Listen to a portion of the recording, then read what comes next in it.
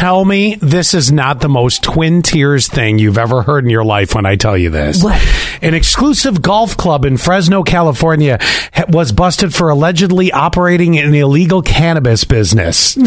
Oh, yes. How is this, of all the places on the planet, here, listen. I invented my own kind of grass. Do you know that? This is a hybrid. This is a cross. Kentucky bluegrass, feather bench, and Northern California sensimilla.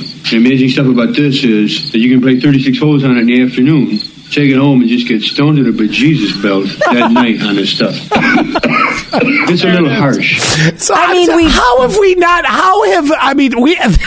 it couldn't be more Twin Tears if you try. We even have a shop here that does tattoos and sells weed. And, well, let's see, we have that. There's a couple different variations. I don't know if you and any of your group ever do this. You might be driving somewhere. Say you all are going to dinner, okay? Uh-huh. And you pass a business that you know in your heart probably is not bustling, okay?